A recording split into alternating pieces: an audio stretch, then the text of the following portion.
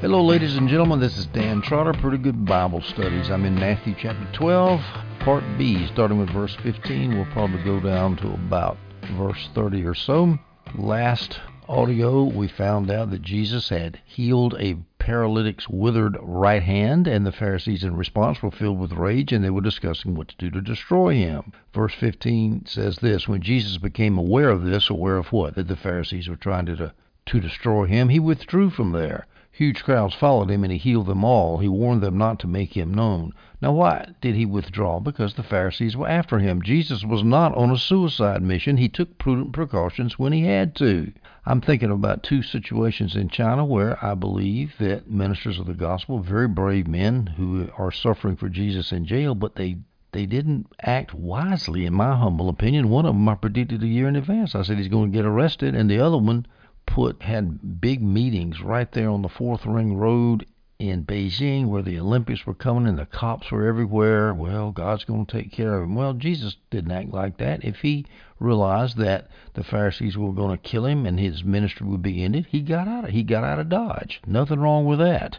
Now, where did he withdraw to? He withdrew to the Sea of Galilee, because we know that from the book of Mark, chapter 3, verse 7, the parallel passage. Jesus departed with his disciples to the sea, and a large crowd followed from Galilee and Judea and so forth. He could have used supernatural means to hide himself, but he didn't, of course, because he's operating as a man. How did he know the Pharisees were after him? Well, John Gill, who tends to think that most of Jesus' actions were done through Jesus' divinity, says that Jesus knew that they were after him because he's the omniscient God. No, I don't think so. I think Jesus is operating as a human being. Most of the time he was, until he did a miracle or something. Probably somebody told him. One of his disciples said, the Pharisees are after you. The word got out, I'm sure. Now, why did Jesus, in verse 16, say he did not want them, the crowds, to make him known? Well, here's some options. NIV Study Bible. Jesus didn't want to be considered just a miracle worker. He wanted to be a teacher as well.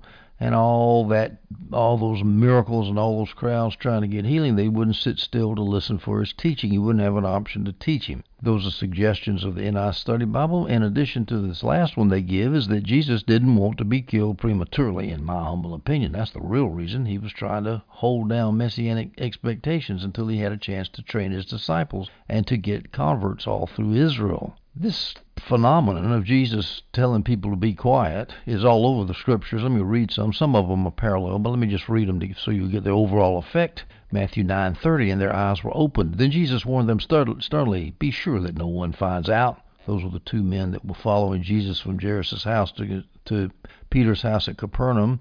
Matthew 8:4, then Jesus told him, see that you don't tell anyone, but go show yourself to the priest and offer the gift that Moses prescribed as a testimony to them. That's the first leper that was healed. Matthew chapter 8, verse 4, parallel passage in Luke 5.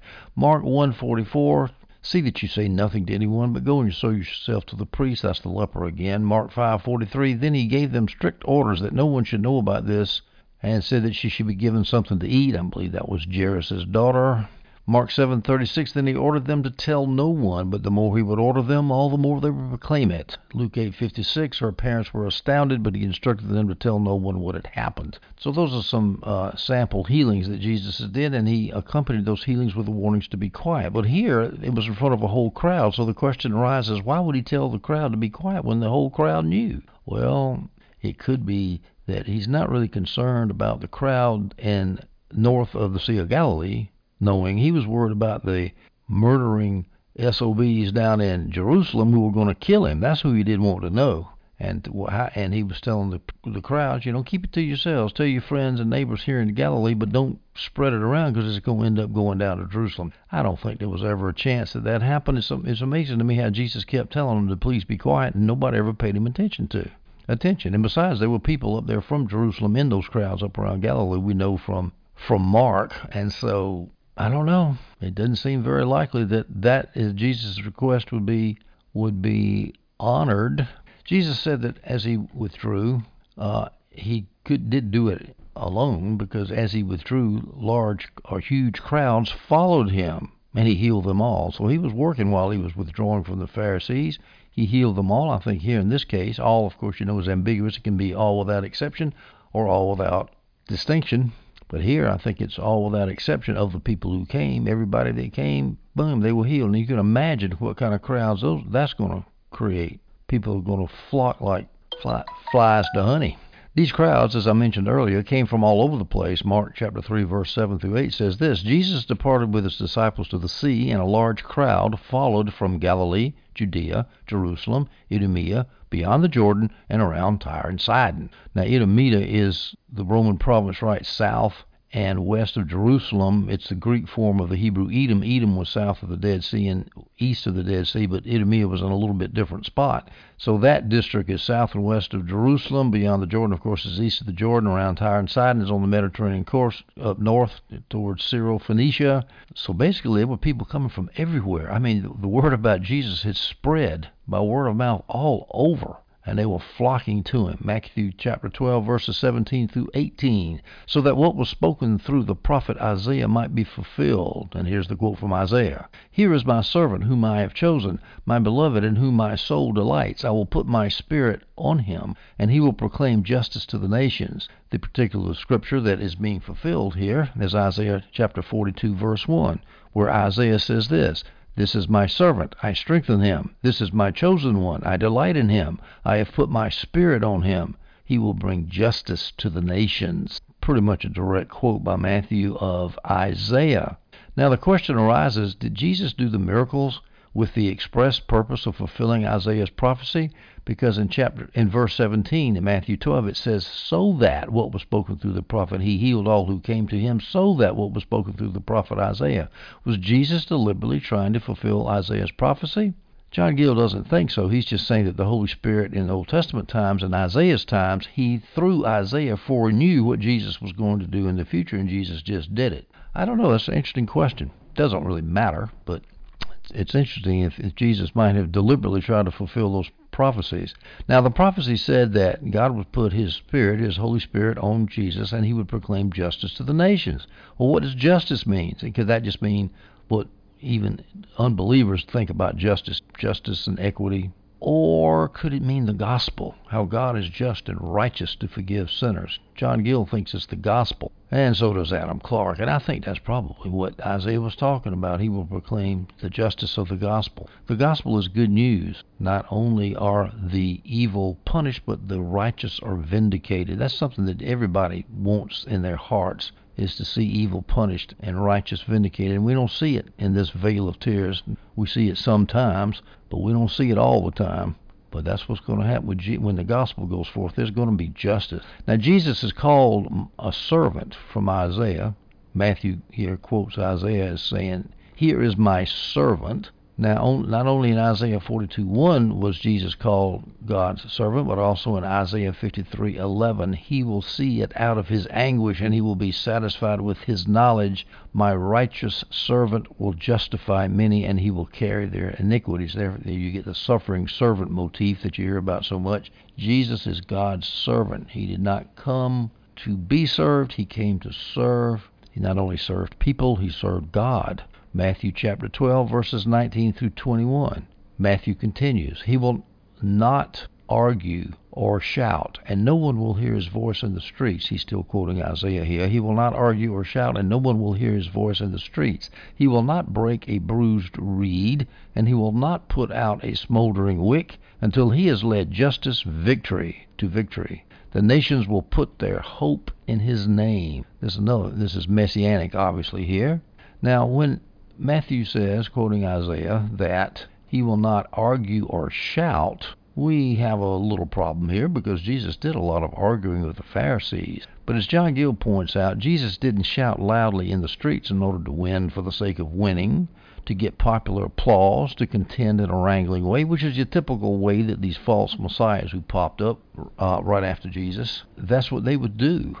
They were demagogues. Jesus wasn't like that. No one will hear his voice in the streets. He didn't get up and say, "I am the leader and I'm going to start a revolution and I am the Messiah." He just quietly went around teaching, and the crowds came after him. He made his case quietly, quickly, and when the Pharisees attacked him, he shut them up immediately. Now, when Christ had just withdrawn to the sea, and so that is appropriate here because he didn't sit there and try to stand up to the Pharisees who were plotting to kill him. He just withdrew silently. Mark chapter 3 verse 7 says, Jesus departed with his disciples to the sea. That fulfilled Isaiah's prophecy, according to Adam Clarke, because he didn't contend and shout. He withdrew.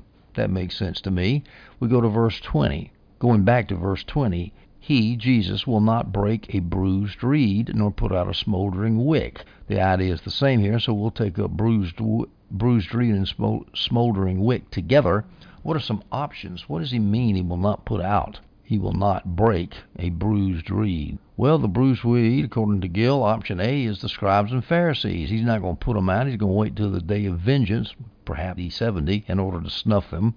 Or he could be referring to publicans and sinners. Since they were sinners, they were like a weak, bruised reed. That's sort of a similar idea. John Gill says it could be new converts to Jesus' kingdom. They're wounded in their spirits, they're contrite, they're broken-hearted for their sins, and Jesus is not going to bruise them. Or, as Adam Clarke says, it refers to the bruised reed and the smoldering wick refers to the Jewish state. Jesus left it to die on its own without trying to overthrow it. I think that's what the answer is there. He didn't try to start a revolution and get rid of these evil Jewish rabbis. He let God do it in AD 70, and he didn't try to do it himself.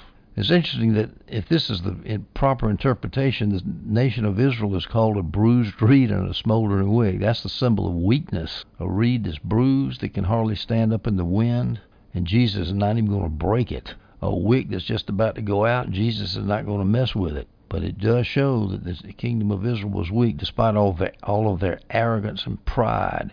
He has led justice victory. He did that when he overcame those Jews. And then the nations will put their hope in his name. That's because the nations are flocking into the kingdom as I speak. People are believing in Jesus. All of this really distinguishes Jesus from your run-of-the-mill revolutionary. Most revolutionaries don't go around refraining from breaking a bruised reed. That metaphor of a bruised reed is a symbol of weakness we can see in Ezekiel 29:6. Then all the inhabitants of Egypt will know that I am Yahweh, for they have been a staff made of reed to the house of Israel. All right.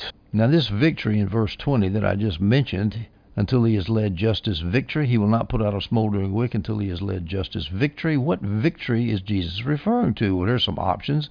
He could refer to when the gospel is put into people's hearts, maybe, or it could be when the scribes and the Pharisees were wiped out, which is what I think it is. And I think they were wiped, and I know they were wiped out in AD 70, so I think that's what Jesus is referring to.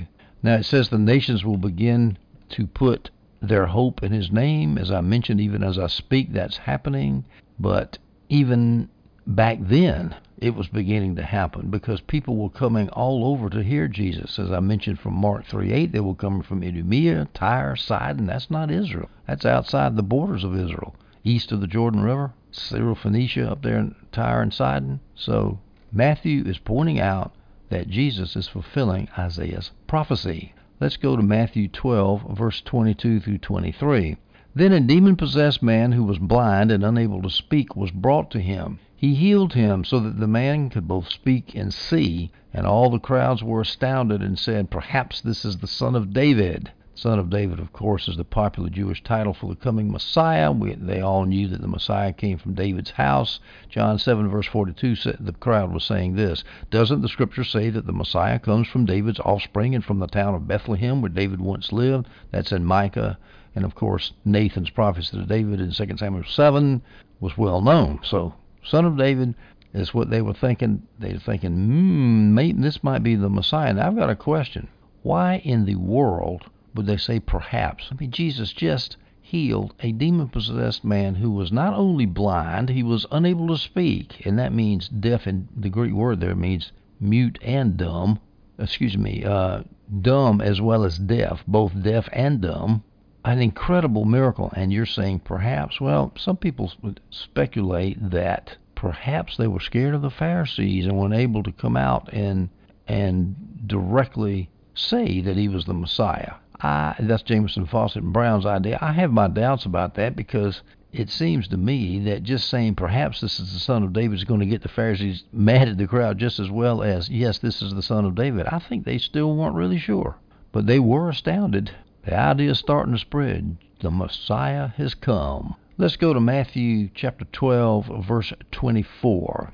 When the Pharisees heard this, they said, the man drives out demons by Beelzebul, the ruler of the demons. What had the Pharisees heard when the Pharisees heard this, namely that Jesus had driven out a demon from a blind and deaf and dumb man? Well, instead of being happy about this poor man who was deaf, dumb, and blind, the Pharisees turn on Jesus and they say, he's using the devil to drive out the devil. Beelzebul, of course, is the prince of demons. That was who they used to refer to the devil. Beelzebul is the New Testament term, the Greek term for what in the Old Testament was called Beelzebub, which meant Lord of the Flies. Beelzebub, the Greek term, means Lord of the Dunghill, not much difference. Beelzebub in the Old Testament, some people speculate, was a Jewish mockery of the Hebrew word for the Ekronite god, the Pharisees, the Philistinian god at Ekron, who was called the exalted Baal. And the exalted Baal, the Hebrew for that is very close to Beelzebub, which means Lord of the Flies. And so the Jews were poking fun at the Ekronites because of their god. And that god could have been an idol in the form of a fly, which is pretty disgusting, or it could refer to the abundance of flies around the meat offered to the idol, or it could be that the idol was actually invoked to drive away flies. We don't know exactly why it was called Lord of the Flies. But at any rate, somehow the term went from being exalted Baal to God of the Flies to God of the Dunghill to the devil. So basically the Pharisees are saying Jesus is driving out demons by the devil, the ruler of the demons. Now, it is nowhere recorded in the scripture that the Pharisees actually called Jesus the devil, Beelzebul. They said he was driving out demons by Beelzebul, which is not quite the same thing. However, he was not only was he in charge, however, he was here being charged with being in league with Satan, whose name was Beelzebul, so that's pretty close. And not only that, in some places they said he was possessed of a demon. Let's look at that in Mark chapter 3, verse 30, because they were saying he has an unclean spirit. He has an unclean spirit? He's got a demon? John 7:20, the crowd answered, you have a demon, who seeks to kill you? That's not the Pharisees, that's a crowd. John 8:48, then the Jews answered and said to him, do we not say rightly that you are a Samaritan and have a demon? I always think that verse is funny because it sounds like being a Samaritan as bad as being demon-possessed. But think about this. To accuse the Son of God having a devil. We're going to be talking about blasphemy of the Holy Spirit in just a minute. But first of all, let's see how Jesus answers this idiotic charge of the Pharisees. Matthew chapter 12, verse 25 through 26. Knowing their thoughts, he told them, every kingdom divided against itself is headed for destruction, and no city or house divided against itself will stand. If Satan drives out Satan, he is divided against himself. How then will his kingdom stand? Now this is straight logic here. No prince, no political ruler is going to start destroying his own troops. Now why, if Jesus was in league with the devil, why would Jesus be casting out demons from people? Because he'd be destroying his own kingdom, kicking out his troops that were possessing other people. This is total stupidity. Their malice of the Pharisees must have clouded their judgment. As Jameson, Fawcett, and Brown says, their charge was incredible and absurd. Matthew 12, verses 27 through 28. Jesus continues, and if I drive out demons by Beelzebul, who is it your sons drive them out by? Now he's gone from using strict logic to a little personal attack on the hypocrisy of the Pharisees, because the Pharisees had people who were driving demons out, and he's saying, well, look, if it's okay for them to drive demons out, and you don't think you are driving out demons by Beelzebul, and I'm driving out demons, I'm on your side. I'm doing the same thing you're doing. So why do you say that I'm on the devil's side? If I'm on the devil's side, then you're on the devil's side. But if the Pharisees who are driving out demons aren't on the devil's side, then I'm not on the devil's side either, because we're doing the same thing. I guess that's a strictly logical argument there. For this reason, these Pharisees who are driving out demons, will be your judges. They'll judge the Pharisees who are making this stupid claim against Jesus. If I drive out demons by the Spirit of God, then the kingdom of God has come to you. And of course, this is he's assuming that, of course, he's driving out demons by the Spirit of God. And if that's true, then that means the kingdom of God has come to you, not the kingdom of Beelzebul, the kingdom of God. You got it wrong, Pharisees. You got it exactly wrong. And for some reason, you're not willing to admit that the kingdom of God has come to you. Let's look at some passages where the Pharisees were driving out devils. Mark 9, verse 38, John said to him, "Teacher, we saw someone driving out demons in your name, and we tried to stop him because he wasn't following us." Well, that might be some Pharisees, but it also could have been a sincere person, not a Pharisee, who hadn't attached himself to the disciples, but who was trying to follow Jesus, but he just hadn't joined up with the disciples. So that's not really a clear verse, but Acts chapter 19, verses 13 to 14 is clear. Then some of the itinerant Jewish exorcists attempted to pronounce the name of the Lord Jesus over those who had evil spirits, saying, "I command you by the Jesus that Paul preaches." 7 sons of Sceva, a Jewish chief priest, were doing this. So we have 7 sons of Sceva, and they are called itinerant Jewish exorcists using Jesus' name. So there you have it. And plus, besides the scriptural example, the scholars know from the literature that there were also just Jewish exorcists, not casting out demons in Jesus' name, but doing it with their own little formulae. So, Jesus had got them. That's one of the stupidest arguments that the Pharisees ever came up with. Matthew chapter 12, verse 29. How can someone enter a strong man's house and steal his possessions unless he first ties up the strong man? Then he can rob his house. And again, he's still going back to this Beelzebul charge. He said, look, I'm stealing possessions out of these demon-possessed people. I'm driving demons out, which he analogizes to making the house clean of possessions by stealing possessions out of a house. Well, if I am cleaning the house out, if I am cleaning people out of demons, I've got to bind the strong man to do it, because if it's a strong man's house, I'm not going to go in there and steal his possessions, because he's going to come in there and stop me. So I got to stop him first, and so I'm binding the strong man in order to get these possessions out. That means I'm opposed to him. I'm not on his side. I'm binding him. The strong man, of course, being a symbol for the devil. So I bound the devil. Now I'm able to rob his house. And by the way, this is also another example of how Jesus had power over the devil. That's something we need to always remember. Christians are always so scared of the devil. The devil is scared of us. We are not scared of him. Jesus lives in us, and that same Jesus frightened the hell out of demons. They couldn't stand to see demons, to see Jesus. They just couldn't stand it. Matthew chapter 12, verse 30. Anyone who is not with me is against me. And of course, he's still referring to the strong man, Beelzebul. Beelzebul is not with Jesus. He's against Jesus. Anyone who does not gather with me scatters. That Beelzebul, the strong man, is not gathering with Jesus, and he's not gathering people into the kingdom. He's scattering people. So Jesus is reinforcing the point that he is opposed to Beelzebul. Now, we can make an application here. There's absolutely no way to be neutral about Jesus. If you're not with him, you're against him. And if you're not for him, you're against him. I say that because I get a little bit perturbed about all these people who got one foot in the kingdom and one out. They want to taste the joys of the world, all that fame and glory and money and sex and drugs. I just saw a wonderful story about a porn star who got saved. And her grandfather took her to church after she'd caught an STD, being a porn star, and she decided to get saved. And she stayed in the porn industry for 3.5 years before she was convinced that Jesus wanted to get her out. I've known of people who smoked dope and finally said, there's something wrong with it.